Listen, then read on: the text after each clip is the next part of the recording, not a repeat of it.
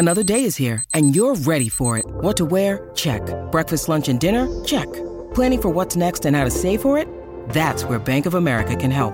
For your financial to-dos, Bank of America has experts ready to help get you closer to your goals. Get started at one of our local financial centers or 24/7 in our mobile banking app. Find a location near you at bankofamerica.com/talktous. What would you like the power to do? Mobile banking requires downloading the app and is only available for select devices. Message and data rates may apply. Bank of America N.A., member FDIC. When you need mealtime inspiration, it's worth shopping Kroger, where you'll find over 30,000 mouth-watering choices that excite your inner foodie. And no matter what tasty choice you make, you'll enjoy our everyday low prices, plus extra ways to save, like digital coupons worth over $600 each week. You can also save up to $1 off per gallon at the pump with fuel points. More savings and more inspiring flavors make shopping Kroger worth it every time. Kroger, fresh for everyone. Fuel restrictions apply. Can I just say a big thank you before we get into episode 67? A big thank you to everyone this year. There's so many thank yous. Sounds like a speech for the Oscars or something, this, doesn't it? But yeah, I want to thank Powered 4 TV for everything this year, for showcasing the podcast on there. Thank you, John and Rich. I would also like to thank Richie Sorrentino at Good Times Guaranteed and Barry Horowitz, who is the big sponsor there. They got me some big guests from WWF, WWE days, so I was ever so grateful of that. And also a big thank you to the Wrestling Travel Podcast crew, Justin Clapper and Danny Wolfenstow from there, the ops guys for Wrestling Travel. Thank you for letting me come on the podcast most Thursdays for the last couple of months. It's really helped me, and it has led to me getting booked for stuff. And there's a new show coming out with me and Mac Davis next year in 2021. And I'm just absolutely overwhelmed. And a big thank you to Jay Apter, allowing me to come on the Superstar Pro wrestling shows, which are hopefully running next year, pandemic permitting. We've got 10 shows, and I am on commentary with the Mad Dog Mike Angus, my good friend, and the show intro dude. A big thank you to Chris Dutton, editing every week. It's been practically one a week, maybe more. Some weeks we're doing 2 a week. Thank you very much, mate, for everything. Making it look slick in audio form, in visual form. Thank you very much. And a big thank you to Lee Copson also for updating the website. Just incredible. Thank you for the support. You guys are priceless to me, and incredible. And also to Evade Escape. We've played a few tracks from Evade Escape this year. For the show intro, thank you for letting me use the songs, lads. Can't wait to keep using the songs in 2021. A big thank you to the Zang Wills 2 and 3210s. Zang Wills and 3210s, just thank you for letting me use the music. Music is a big part of the show, and it's intertwined with wrestling for me. So yeah, thank you very much, and a happy new year into 2021 to everyone. Thank you.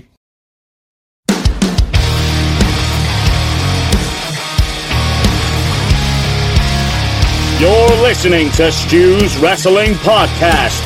It's time for British Wrestling's sharpshooter, your host, Stu Harmer!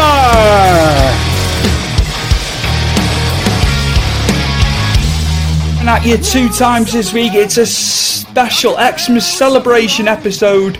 I've given you an extra one. We did this interview at the end of October, and it's none other than Connor Klein, a member of Paradox, well known on the UK circuit, a great young talent. He's also one of Will Ospreay's young lions on the UK circuit too. Connor has done a lot in a short space of time in terms of wrestling. We talk about the Defying What Culture Pro Wrestling shows that used to happen. And he's got some great stories there. He's actually got a story with Austin Aries backstage. But I'll leave it at that with that one. I won't go into any more detail with that. And he is also one of Will Ospreay's young lions. The guy has done so much in a short space of time, as I've just said. So without further ado, it is episode 67 with Paradox's Connor Klein. Enjoy. We are back to the UK. I've done a lot in the US recently, and my guest today is none other than a member of Paradox. Great faction, by the way, Mr. Connor Klein. How's it going, man? It's going well, Stu. Really well. How's yourself? All right, mate. All right. You know, just ticking along, being off work because of the Welsh lockdown, but all good in the main, mate. All good. So yeah, I think we'll be joining you soon here on Merseyside. Are they saying a month, aren't they? Yeah, month starting Wednesday, I think it is. But I don't know. You have to just—it's all ASAP, they say, isn't it? But we'll get how's through it. lockdown been for you? I know it's a bit of a general. Yeah. To be honest with you, it's been absolute hell. Absolute hell. We're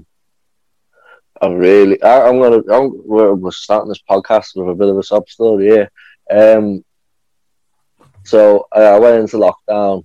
I had to leave my job and stuff, but I still managed to get the furlough payment because of our contract later on down the line. To protect my dad because he was vulnerable. But I was coping with it quite well. I was enjoying it because I got myself a little set routine and stuff. I was quite lucky. I got a lot of weights I was using in the garden and stuff. Still training, still watching wrestling, playing on my games, going for walks and stuff. What we were allowed to do back then. And come Easter weekend, I lost my mum to COVID, and I really struggled with that.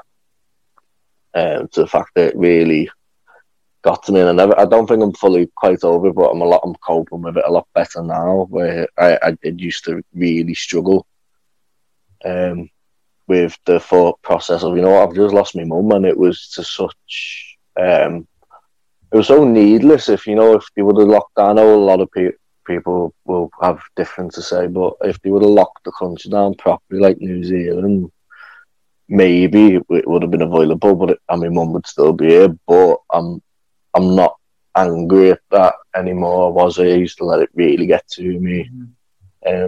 But I lost her to dementia years ago anyway. She contracted dementia quite young, at the age of 50. Oh, man. So look, if you can see the positives out of it, she's no longer in pain anymore and stuff. But obviously it's still sad because I'd rather have my mum here. But it just is what it is, and I can't argue with it now. It's just life, and I've got to learn to move on from it now. Thanks for sharing that, man. Thank you. I know that was tough for you then. So yeah, right. A bit of positive now. Let's up this mood. Let's up this bit morbid mood. When did you get started with wrestling training? I'm going to go that route first. I've been changing it up, but we'll go with that with you. How it was, the origins starting. I always wanted to do it, as a kid. Because am I allowed to swear? You can swear, mate. We have expletives on the show every week. I was absolute dog shit at footy. Dog shit. Yeah. To the point where, even in school, I was a bit bullied because I was dog shit at footy. I was a little gimpy kid. So to toughen me up, my dad used to send me to boxing, kickboxing, and judo and stuff like that. So I got quite. And I had a lot of older cousins. My cousin Daniel got me into wrestling. And he was quite a bit older than me, quite a bit bigger than me, and he used to throw me around quite a bit. So I got used to being thrown about in a young age. And then I got the Xbox One, and it feels like I'm going off on a tangent, but I'm not. And I got the network because the network had just come out. I was like, yeah, $10 a month, get to watch all the pay-per-views and go back and watch all the old stuff. So I got that, and I was watching NXT UK, not NXT UK, NXT TakeOver London. The first one they did. The main event was Balor versus Joe. Yeah. And I just got absorbed in it because I'm used to watching WWE, and it's all very generic chants, isn't it? Let's go see it. And I don't know, it's just okay, you can be a bit more creative than this. And I seen it obviously in London, the crowd were dead creative with all the chants, and they just didn't shut up all night. I thought, this is boss, I want to be a part of this. So I got onto my mate, Graham Fisher, big wrestling fan. Absolutely. I've known him since I was little lad. And he used to work with my mum. So I messaged him because I knew he goes to TNT and stuff in Liverpool and all the other shows. And he said, "Oh, do you know Mark's got a school in Bedmonton?" And I lived in Eastham at the time, and it's not far, it's about a 15-minute drive. I went, okay, so I messaged the school, started speaking to Dean through that, and then Dean added me on Facebook, and we started speaking more and more on that, and then just turned up. I never looked back really. It was a bit different to what I was expecting. I didn't know what to expect. I didn't bump. My first bump didn't bump properly. I twatted the back of my head, nearly threw up. I had to go sit out for a little bit. But I came straight back in, was taking body slams and stuff and suplexes. So I loved it, and I'd never turned back. And like, I didn't miss a training session until. Like, I needed to. Like, if something had come up and I had to miss one, I'd never miss the training session. I loved it. I just never looked back. And I think, obviously, with my dad getting me, like, all rough and tumble, like, doing boxing, kickboxing, judo and stuff, so I knew my footwork, and I knew, like, with the judo, you learn how to roll quite a bit and how to break fall and stuff, so that come a bit easier for me as well. And I just never looked back, and I've always been under Dean, like, travelled the country with Chris Ridgway quite a lot. So when he used to do his training seminars up and down the country, I used to go, like that Knuckle Locks and Dragon Pro and Kamikaze, just go down there and all leave the stuff, because Ridgway's quite unique in what he does in his shoot wrestling, isn't he? Mm-hmm. So it was quite nice having that in my arsenal, as well as the stuff that Dean had taught me previously, and what he has been teaching me currently up until that point, into what he's taught me now. And obviously Dean's one of the best wrestlers in the country, if not the world. Yeah, and I think it's an absolute travesty he's not everywhere. I do genuinely think that's a really big injustice, that Dean Allmark should be everywhere. And you hear it. Everyone should, yeah. You hear it so often, Connor. Everyone, and it's warranted, because he's superb. Oh, he is. He's brilliant, and you know what? He's one of the nicest people you ever meet. Like, I've never heard a bad thing about him, and I'm not brown nosing him here in case he gets a little ego boost, but no, Dean is one of the best in the country. That's cool, man. I was 19 when I first started wrestling, just turning 20, so I was like 19 because I started the January just after Christmas, because that's when I just got my Xbox for Christmas. So yeah, that's when I started, 19. I wish I started younger though. Mm-hmm. Because there was like lads that train, like this lad called Jord. He wrestles under the name Jordan Black. And some of the stuff he can do, he's been doing it since he's like 13. And he can do like mad flips. He's landing on his feet from like stupid heights, doing like loads of somersaults. And like, I just don't get it. I wish I started that young when I was like his build, so I could do that stuff. But I've had to adapt to how my body is to wrestle my style.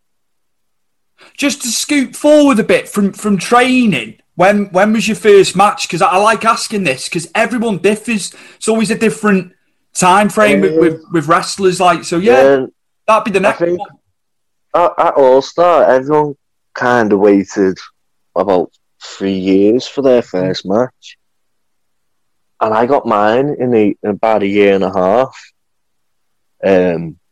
I think what helped was that when everyone joined All Star, they've been there for years. So when they joined, they were all like still kids, like still like little teenagers.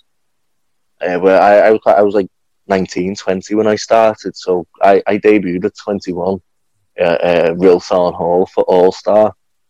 And yeah, I just loved it, I'm stumbling across my idea. But no, yeah, Real Town Hall. And I just remember Brian Dixon coming up to me going, "You got your gear?" And I was like, "Yeah, I've got my gear." And what happened was I went back to my car, and I just got a new car that week, so I hadn't swapped all my stuff from. I've still had all of my old car. I hadn't swapped put all the stuff that was in there into my new car. So I've gone to my boot, and all I've had is my boots and my knee pads. I'm like, oh no. So I went back, and I went, all I've got is my boots and my knee pads. And luckily, when wrestlers are quite fussy with what gear they wear, like a few of the lads had like spare gear, and they just threw it across to us. So I wore like big gold bit on the ass and a big like turquoisey bit on the front. And people always ask me, "You still got that gear?" Like, nah, it was never mine. It wasn't mine as well. Oh mate. Oh man. Who did you get in there with? It was another trainee, and his wrestling name Joseph Hyde. His real name Louis. I think me and him have been training about the same time. And you know what? It wasn't like we were picked. It was because we were the only ones there. And this is what I like to stress. So, like, you know, like people were like trying to get matches under the belt and like debuts. You know what? Just turn up to shows with your gear and help out. And if you constantly keep going, people do recognise you and be like, because it's happened to me loads. Getting on shows, like just turning up, helping out with the ring and getting the all set up. Yeah, so I just want to say to like trainees, keep turning up and keep helping out, and because your hard work should get rewarded at the right places. It will. Like obviously I've been at shows, I've like travelled hours, helped set the ring up for like, you know, months on end, and then just not got anywhere. So I've just like obviously I've just turned away from that show. Like, oh, I'm not going to pursue that anymore. But no, yeah, that's how we got onto this show at Real, because we always used to go every summer. Real Town Hall would be every Tuesday, and we'd go for 6 weeks, and we'd go, you know, for the whole school holidays. Wow. And we'd go and we'd watch. And like sometimes some of the lads would get onto my first year. I'd only been there like 6 months. I was like, okay, I expect I'm not going to get on. And then the next year I got on, and I was very surprised at that. And then, but at the time, me and Chris Ridgway became mates. Not long before, like we were going to the gym, and he started coming to All Star to train a little bit. And he just moved to the Wirral, and I don't think he really knew many people on the Wirral. And so I was like speaking to him, and he just sat around. I was like, well, now that you've got your first match under your belt, do you want to travel with me to shows? Like, you drive, I'll get your expenses paid, and I'll try and get you on the shows. Well, not like try and like get me on. Like, obviously work hard to get on, like show your face, help out and that, and then hopefully I'll get returned the favour. Because we're going to like London and Ipswich and all over. But you know what? I loved it. I loved every minute of it. So I just started travelling with Ridgway, and that's how I started getting out on like the little independents around the UK. Getting matches under my belt and having a great time. Like, I still think I need to take it up again now and start working a bit much bigger shows and stuff. And obviously I need to work hard to get at that. But back then I just loved it. And you know what? I had some really good opportunities back then. I got on. I remember I went to the first ever episode of Defiant. Remember when they just changed it over and Austin Aries came out? I was security for that show. And then, so that was in Newcastle. And the next day they had a show in Birmingham, Defiant again. So we drove all the way from Newcastle to Birmingham the next day. And here's a little wrestling trivia for you. I turned up and I was expected to do security again. I was like, oh yeah, sound, I'm just doing security. Ridgway comes up to me and goes, you got your gear, haven't you? And I was like, yeah. He goes, someone hasn't turned up and they need them to turn up. Go speak to the promoter now. So I went up to him and I'm like Ridgway's driver, would drop me on security again. He goes, oh, you train, don't you? I was like, yeah. And he goes, who trains you? I was like, Dean Allmark. He goes, have you got your gear? I was like, yeah. He goes, right, we've got a spot for you on Defiant on one of the tapings. I was like, yeah, sad. And he goes, it's only a local talent. So I was a jobber. I got given a fake name of Ryan Dunn. And I got through around by Ian Simmons. But you know what? I loved the experience of being at, like, Defiant was huge at that point, wasn't it? Like, that was probably at its peak, at its biggest. And like, even when it was What Culture and all that, I was like, oh, mate, up, you know, I was dead chuffed. Like, looking back, I was a bit silly, like, oh yeah, I got jobbed out and stuff. I got battered and I got made to look a bit silly. But you know what? I loved it. I absolutely loved the experience of it. We took a bit of a dive after that, but we've picked it back up. But yeah, I got loads. I was quite fortunate to have that experience on Defiant. Obviously, I was a bit gutted not to go back to Defiant before we folded. Because I would have loved to have done it again, but obviously under as Conor Klein rather than Ryan Dunn again. But yeah, there's a little nugget of trivia for you there. Still. Nice, man. What about, I'm going to ask you, how was it backstage at that show? Because the calibre of guys on them shows, just the etiquette side. I like to hear like guys' experience backstage. Well, there's loads of respect going on, but obviously there's still a load of banter. Like banter with the lads, like people like beat boys being boisterous, because that's just what we are backstage at shows. If it's all just the boys, like obviously we're not being like dickheads or anything. It's just boys playing jokes on each other. So yeah, there was like one of my favourite people I've ever met is Speedball Mike Bailey, because he's so polite and he's so respectful, and he doesn't have to be. He always speaks to you like you're his equivalent. Because obviously I've met people and they've like absolutely spoken to me like shit, honky tonk man. But yeah, Speedball Mike Bailey's brilliant, and like a lot of the other lads were coming up to me asking me questions and stuff and talking to me, and I did get to meet Austin Aries and speak to him because he was on the same card as me. He just won the belt that night off Marty Scale, so I remember coming in, I was getting undressed from my match, and Austin Aries come in, and he was all dead sweaty, and he comes up to me, he goes, "Hi, I'm Austin," and he grabs my hand and like nearly breaks my hand as he shakes it. I was like, "Oh, hello," and I'm like stood there like starts naked with just my hands over my bits. And I was like, "Hello, Austin, you okay, mate?" And he goes, "Yeah, good, how are you?" And I'm like, "Yeah, I'm good." He goes, you pot. It was when IPW were doing the invasion angle with them. He's going, "Oh, you doing the running?" And no, I'm not part of IPW. I've never wrestled for IPW, so I wouldn't expect to. He goes, "Oh, okay, cool, man." So I got to like be around Austin Aries and stuff. And I know Austin Aries is a very controversial figure. Like, so I'm not like defending him or anything like that. I'm just saying that's my encounter with Austin Aries. There was also guys like Zach Gibson there, who's a great lad as well. I could say he's a great lad. Zach Gibson, he's helped British wrestling so much since his involvement of being in it, and like even when he was doing things before he got into the UK tournament, and he smashed them and like elevated himself and elevated the area of Liverpool in wrestling and stuff as well. Yeah. So he's a pioneer in this part of the country. But I got to see guys like him, Marty Scale, also like the Aussie Open, stuff like that, Haskins, Jimmy Havoc. A shout out to the 80s and 90s classic wrestling group. They've had many shout outs during the year. Matt Barnett runs a great, absolutely fantastic page, and he's going to be doing interviews and stuff next year, so please go and check him out. He's had Lanny Poffo, he's had Randy Hogan, he's had Mike Drosy, to name but a few. So many people have contributed, he's had videos sent, and I look forward to seeing Matt's content next year, the 80s and 90s classic wrestling page. Yeah, so I got to travel around with Ridgeway to like Lucha Forever, if you remember Lucha Forever. Mm-hmm. Oh, I used to love Lucha Forever. I used to love going Tuesday night graps, going down to London quite a lot there. It was all over the country. I got to see so many wrestlers that, you know what, I probably won't ever get to see on a show again. I got to see Pete Dunne versus Marufuji. Mm-hmm. That was brilliant. I got to see like wrestlers like Keith Lee, Matt Riddle, like Ricochet, or Ospreay as well, because he's exclusive to Rev Pro in New Japan now, isn't he?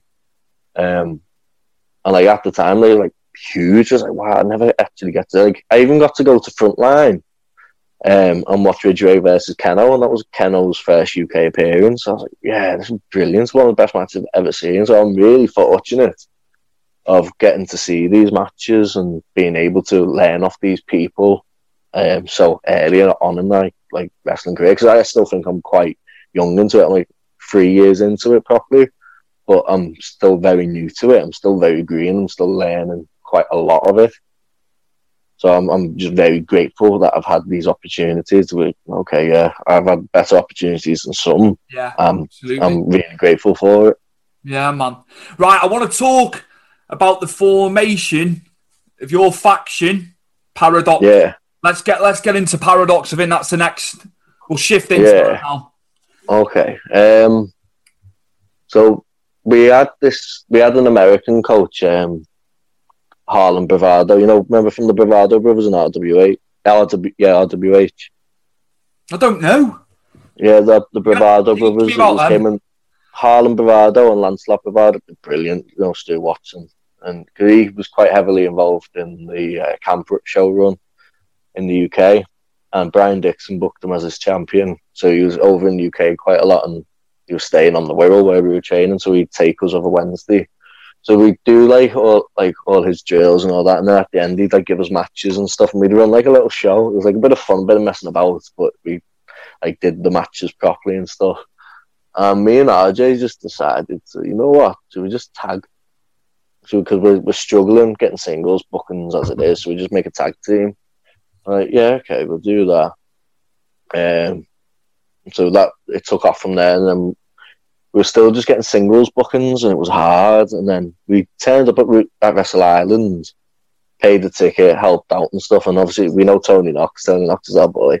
And he goes, "Have you got your gear with you?" I'm like, "Yeah." He goes, "Oh, I've spoken to Peter, and he said it's okay to get pictures taken." I'm like, "Oh, okay." So we went backstage, got our pictures taken. Impersonation of Tony, that. Oh, I speak to Tony a lot, so I know exactly what he sounds like. And so we get in our gear, and Peter Blackman's like looking at us, and so we get undressed, and I say looking at us, he wasn't like snarling at us or anything like that. He's a lovely fella, Peter. And we just went up to him and started speaking to him and stuff, and he goes, "I do want to book you, we've just been like trying to bring you in and stuff." And we hadn't really been Paradox then. And we didn't have a team name either at the time. We had Paradox, but we didn't like settle on it because we were like, okay, we need to like think of something better. But it just stuck. So we did this like 7-person scramble match, but Ryan wasn't in the match. He was just in like with me. And I remember it was just a big clusterfuck. I love Wrestle Island a bit, but I just remember that match was just all over the show, and like I don't think I was ready for a match like that.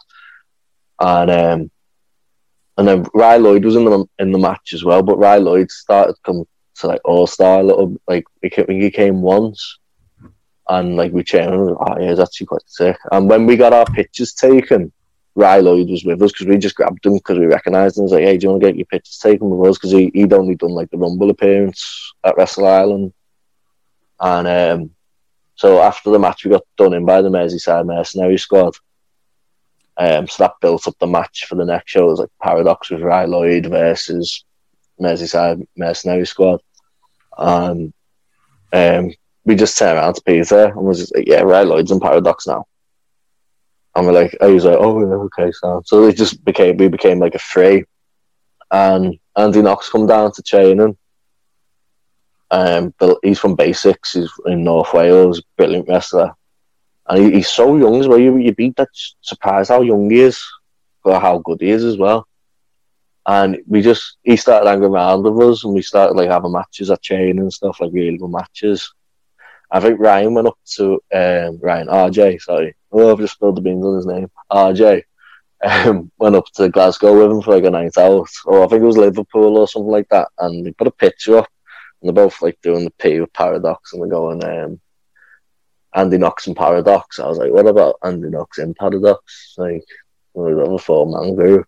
And it just stuck like that. It just worked, and especially with us coming into Britannia, with Ry being involved with the family still, it was nice for like it was still us three there. Obviously at first it was me and Ryan, then the next show it was me and Ryan and Andy Knox. I keep saying people's real names. Me, Ryan and Andy Knox. And yeah, it just made sense. And we've had great fun at Britannia. I love it there. I think Sax has really give us let us have run with the ball, so to speak. And I believe under this new ownership of Britannia, it can still carry on being great in what it is, and it might become its own entity, like separating, because what the new owners want to do with it, you could have something brilliant lined up for it, and we can only be hopeful for the future for them. How was it getting to it with the Dogs of War? Obviously with the titles. Oh, it was rough. It was rough. I'm not saying they're unsafe lads, because the safe as ours, they look after you, but they hit you. Like Dave Faulkner's like, for me, he was in The Ultimate Fighter, wasn't he? He was. I watched it when he was in it. He's made his career of MMA fighting and like proper wrestling, like real wrestling and real fighting and stuff like that. And so when he lays stuff in, I remember he gave me a kick and he nearly took my head off. Like he still hit me with it, but I was shocked. I was like, oh my god, he's so big as well. You just don't expect it, and he proper just took me off my feet, and I was like, wow. And he picked me up and goes, you okay? And I was like, yeah, I'm fine. Don't worry. And I think with me and Ryan, because obviously our like first proper tag at Wrestle Island, Ryan jumped off the balcony, didn't he, and everything, onto everyone below. And everyone just like started expecting us to be like really indie because Ryan's dead quick. And he's really fluent, he's really quick, and he can do stuff that I can't do. He can do stuff a lot of people can't do. And so everyone just expected us to be dead indie. And it was like, okay, I think, well, Ryan is, and then I think Pitbull and Dave kind of like went, okay, we need to like kind of keep up with these boys now. Because we're bringing the Wrestle Island fans down to Britannia, and there was like this, it created this like strange football atmosphere, which was brilliant. I loved it. I remember Wrestle Island fans throwing streamers into the ring for us, whilst all the Welsh lot were giving us shit. Like threatening to kill us and stuff like that. Like we were getting threatened to be done in outside, and we thought it was brilliant. So I think, yeah, the Dogs of War definitely was like, okay, we need to like up our pace here with these. And they did more than keeping up with us. They're brilliant. Like they matched us. It was boss, and like I know they say that, I said that the rough, but you've got to give it as good as you get. Mm-hmm. And I remember them saying, "It was harder next time. Just it was harder." It's like, okay, yeah, we'll sound. And I remember Davey gave Ryan this chop, and it was the loudest chop I've ever heard in my life. And I was like, oh, I don't want to get chopped off, Dave. I don't want. And I've been chopped off. I've had a chop off Big T. I've had more than one chop off Big T, and they hurt. I was like, no, I don't want to mess with Dave Faulkner. I don't want to fuck with Dave Faulkner. But them matches building up. We had the 3-on-2 handicap match at Britannia, and I'll throw my hands up. I just come back from glandular fever, and I was still really fucked from it. I was so fatigued. I was so weak. But I still, for some stupid reason, once I recovered, even though I was still fucked, I was like, oh yeah, fuck it, I'll still wrestle. There's two other people on my team. But even then I felt it, I was like, oh my god, I did a suplex. I was like, I have to get out, I'm fucked. Like that, tagging out. But that match was like, okay, we've done this now, and the crowd were dead into it. Both sides of the crowd were screaming for each team. And it did come up with this football atmosphere, and then obviously that's when Rye joined us. Right at the end of that match, and then we went into we had the contract signing and stuff at the Britannia show, and then the next day we won the belts off the Dogs of War at Wrestle Island, and I think it all built up quite well, quite like the story, all the fans got behind it, and I know we didn't do a lot of wrestling so to speak, so it wouldn't be like a 5-star match. It'd be nowhere near a 5-star match. Like, but I think we got the crowd invested in it because of the time we put into like them coming to Britannia and the Britannia fans coming to Wrestle Island and stuff, and then having the banter back and forth on Facebook and stuff and like social media. Yeah, I think the crowd really got invested in it because I think they felt like a part of it. Mm-hmm.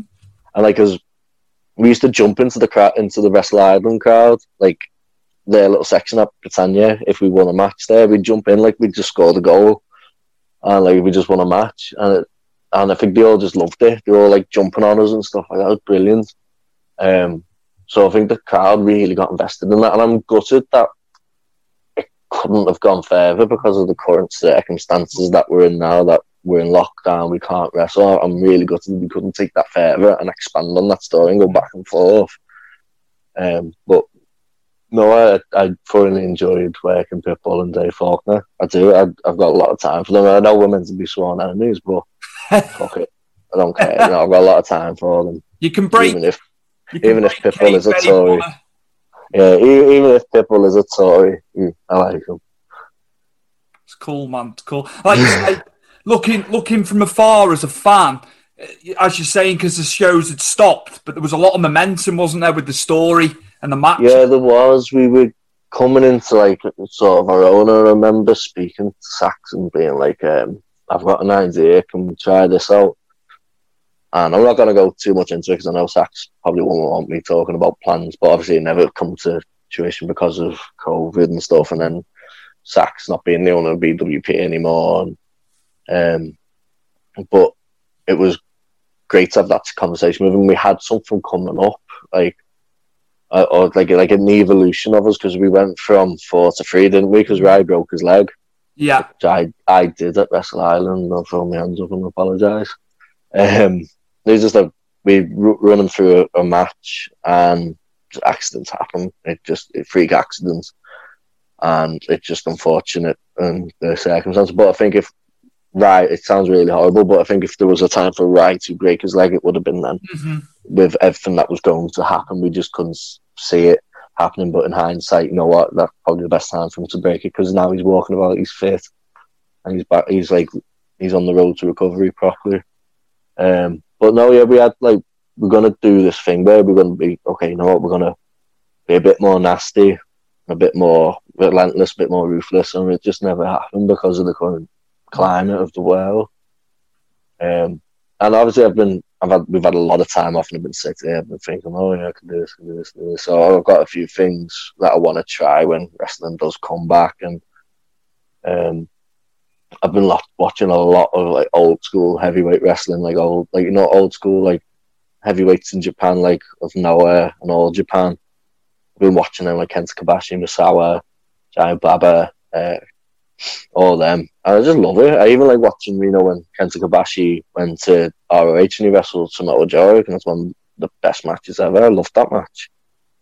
I'm a big, no, I wouldn't say I'm a big ROH buff. I like the old matches like Samoa Joe, Danielson, all them lot. And when you bring in Kenta over, I loved all them matches. I could sit there and watch them all day. And when they had Takeshi Morishima and that, when he won the ROH belt, I was like, wow, these matches are sick. Why haven't I seen anything like this before? I just loved it. It reminded me of old school TNA, with the old school X Division.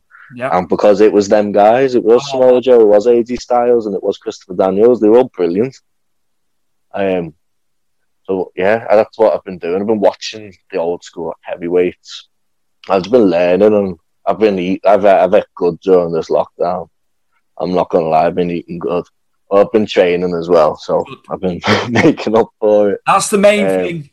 Yeah, and I think a couple of years ago, maybe a year or so ago, I got into the Young Lions with Frontline under Will Ospreay, and he told me, he goes, do you fancy going up to heavyweight? Do you fancy going up a weight class? And at the time, I thought I was quite happy being a junior heavyweight, cruiserweight kind of wrestler, but I was a bit, and then I said, yeah, okay, I'll do it because it's a brilliant opportunity for me. And I did it, and you know what? I've loved every second of it. I've loved training, lifting heavy. I love eating big. I love learning all the heavyweight moves, going back and watching the psychology of the matches and stuff. Okay, that makes sense because of this, and well, I do this because of that, and it's it makes you think, and it's yes, okay, I can do this. And then you think, okay, what if I was in there with someone like RJ who can do all the flips and stuff like that? Can I adapt that? And you go back and you watch the mixed matches, the little guys and the big guys. Yeah, okay, I can learn this, I can do this and do that, and it gives you an extra avenue to go down. And there's a lot of brilliant British heavyweights, T-Bone, Rampage Brown, Dave Mastiff. They're all brilliant, and it's yeah, I get to watch these as well because I get to learn off these. Obviously, I'm never going to steal the stuff because T-Bone scares the life out of me. But it's great. I can watch these and go, yeah, okay, little things I can steal, but never obviously steal anything that's dead obvious. I'm not be oh yeah, that's mine. But no, because I never do that. I'd always throw my hands up, ignore it. And I'd always ask permission if I wanted to do something and seen someone do it. I'd always ask permission, be look, are you doing this move tonight? Because if not, is it okay if I do it? And it's yeah. I've always everywhere I go, if there's I always try and respect people who have been here longer than me, more respect than me. I always come up to them and ask them for permission, because why should I? They've been doing it for years. They've made the craft of this. Why should I just come in and start doing their stuff? Even if I meant it or not, it's still wrong. It's so I'll always go up to people and I'll ask, are you doing this move tonight? If so, can I use it? And they're yeah, 9 times out of 10, they're yeah. And if they're no, they give you a reason. They're not dickheads about it. Oh no, I'm thinking about using that tonight. Can you use something? I was yeah, of course. I'm going to ask you now, Connor. because you've been around the business for the number of years you've been in it, guys wanting to make a start in the business, what would be Conor Klein's tips for them, young lads wanting to come in and start training? Start training. Don't expect to just be able to do things, because we do have a lot of people just turn up. They underestimate the work that wrestlers put into what they do. We do get a lot of unfit people. I'm out of breath. I've just come up the stairs. I'm unfit on my side. But no, yeah, we do get a lot of people who are like out of shape, unfit, and I'm not body shaming. I'm not bullying them. I'm just saying, look, you've got to be more prepared, because we've even had like at training with our bodybuilders turn up and misunderestimate, and they've been sick. Mm-hmm. Like Harlan Bravado used to beast us, like cardio all the time. And I remember this bodybuilder just went bleh, and just never came back after that. So it's not just people who are unfit. It's like even like the bodybuilders who expect to work hard. Expect to put the hard work in outside of the ring as well, like eating right, going to the gym. Because I didn't for a little bit, and I really regret doing it because I lost bookings. No one wanted to book me because I looked horrible. I even looked horrible myself. I looked a bit pregnant at one point. I remember seeing a picture of myself and my love handles were massive. I was like, I need to sort my shit out. So I got a PT, trained properly, start sort of bit right because I like food too much.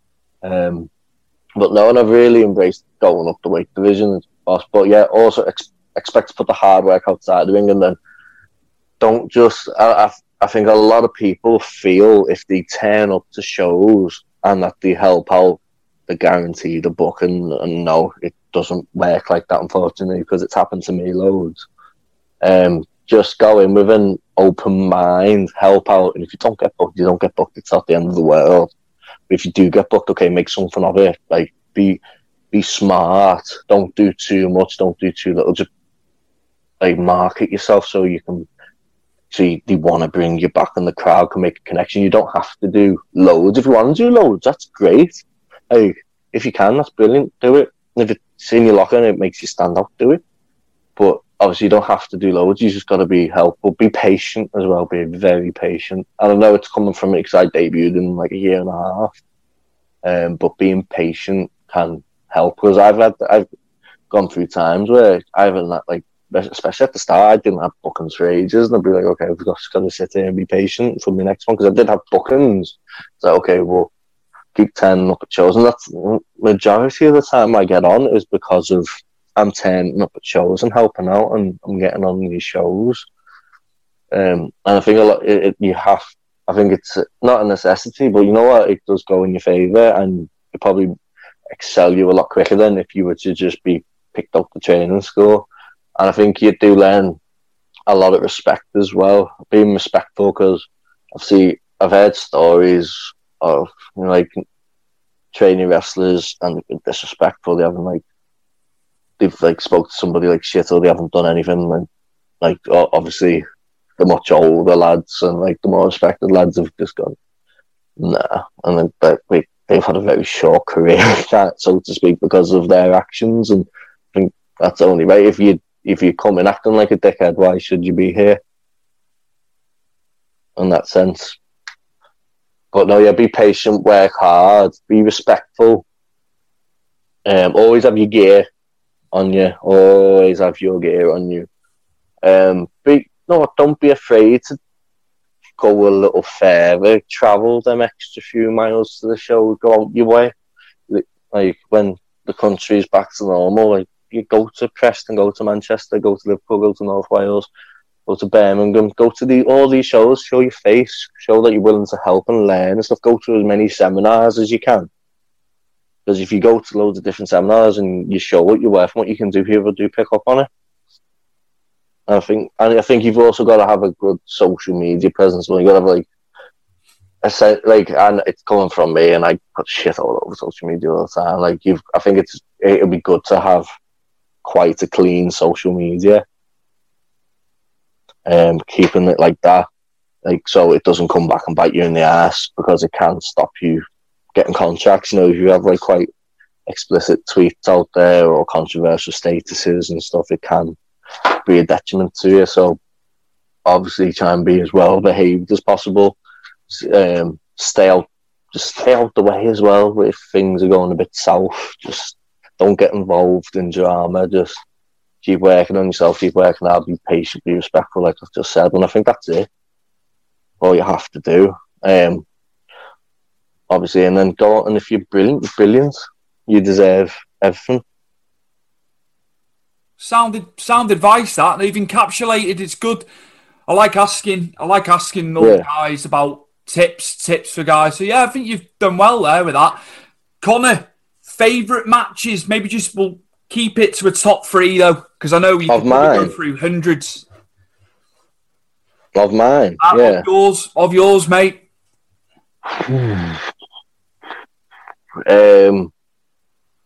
I don't think I can do them in any particular order. I'm just going to say 3 matches. Yeah. I think the Dogs of War at Wrestle Island. Mm-hmm. I think, you know what, we didn't even have to like do a lot. Like, obviously we worked hard, but we didn't have to go like put ourselves out there more, because of the type of match it was and how the crowd took into it. The crowd were invested no matter what. So we just had to play off the crowd, and it was brilliant. I love the story of it. I love like when the 3 count happens, everyone just jumps up and all the crowd bounce around the ring. No, that was brilliant. I'm a match at Frontline with Cam Theodore, aka Buffalo Soldier. I think that was like, okay, I'm in London now. This is like a big scene for like UK wrestling, and especially with it being Frontline, and obviously it was Will's promotion, Will Ospreay's promotion. It was a lot of, okay, yeah, I'm being taken a bit seriously now. I know it's like the Young Lions and stuff. Like, if you watch the Young Lions out in like Japan, they have like plain black gear. They're not allowed to do certain moves. They can only win by certain like moves, like things like a bridging German, an armbar, like certain submissions and certain moves you can only win with. So it makes you think a lot as well. Like, okay, I can't do this, I can do this, this, that, and it really gets you the thought process going. Okay, I've still got to go out there and put a decent enough match out. And I think going out there, and I think also being like the only Northern Young Lion as well, because everyone's predominantly down south that way. Obviously, Red Scotty Davis, well, he graduated, but he was from Ireland. But being the only lad from the north, I think I just loved it, and I think, yeah, I've travelled all this way, because I used to travel down there, help set the ring up, do the seminar, and then go home and like set the ring down and go home. And I was happy with just doing that, but obviously getting that match, and I think I felt like, you know, I've deserved this, I've earned this. I think, and then going back, and then Costa was running the show at the time, turned around to me and said, yeah, that was perfect. That's exactly what we needed for that match. Thank you. And it gave me a bit of a confidence boost, and I was like, yeah, okay, I'm happy now. I've come to London. I've had this good, like a decent match out with myself, and I'm happy with the way it went. And I'm made up that the promoter, seeing it in like a good way as well. So that's up there. I'm really trying to think, because I haven't wrestled in that long. I haven't really thought about it.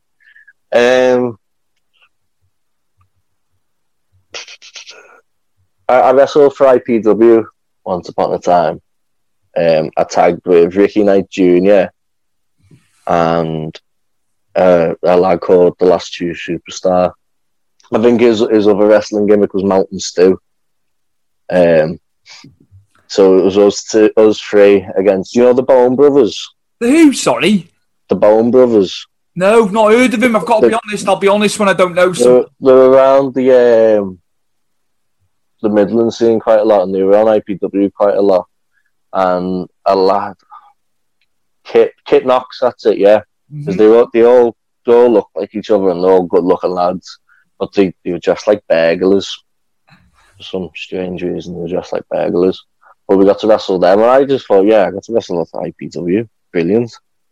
I got to, like, Shane Taylor was there from ROH and stuff, and I got, like, Kip Sabian was there, Ridgeway, Damien Dunn, like, all before people started getting signed and stuff, they were all getting going here and there, like, before, like, Kip went to AEW. I was like, okay, it's quite cool, and backstage with quite loads of lads, and like, Chris was going, go up to such and such and ask for feedback and do it because it'll be good on you then. I was like, oh, okay, well, I'll do that. And obviously got in, like, the IPW promoters, Billy Wood's good books and stuff, and I got more bookings later on down the line from that, so I think that's definitely up there, especially because it was quite a big booking for me at the time.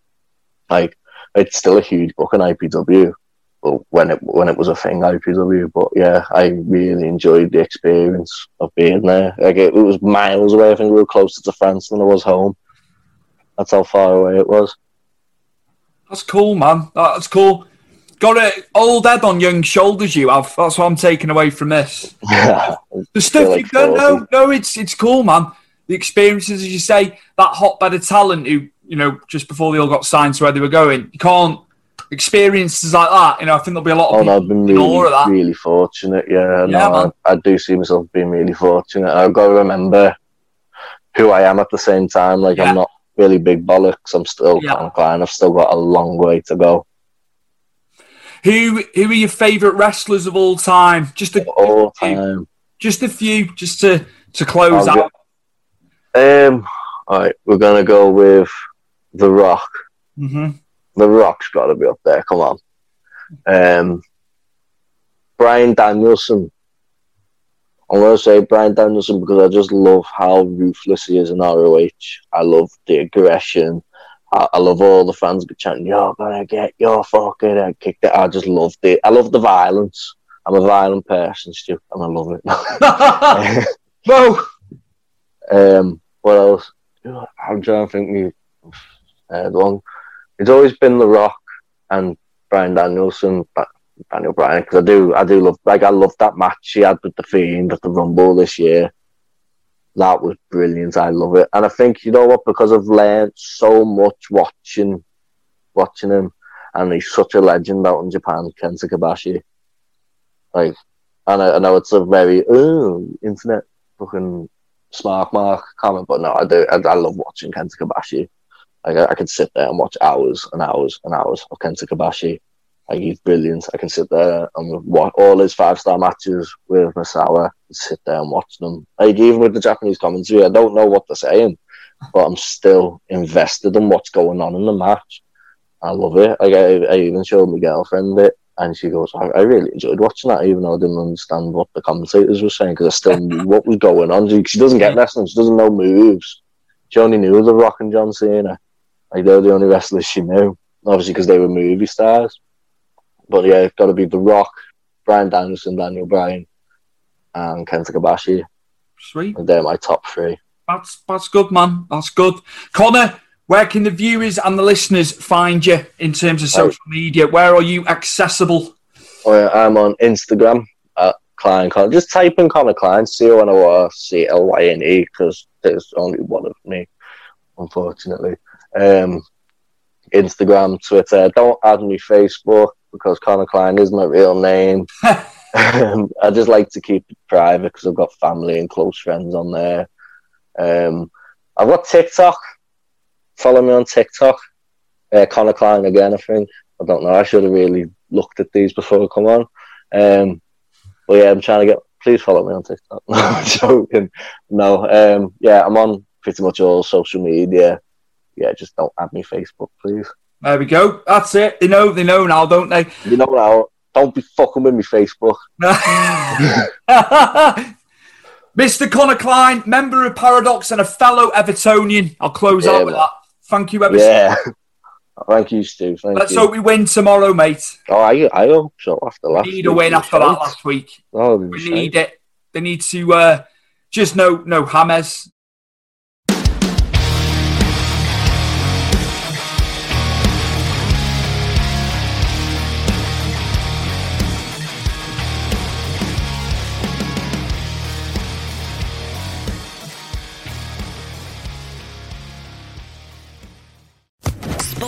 Official Podcast Network.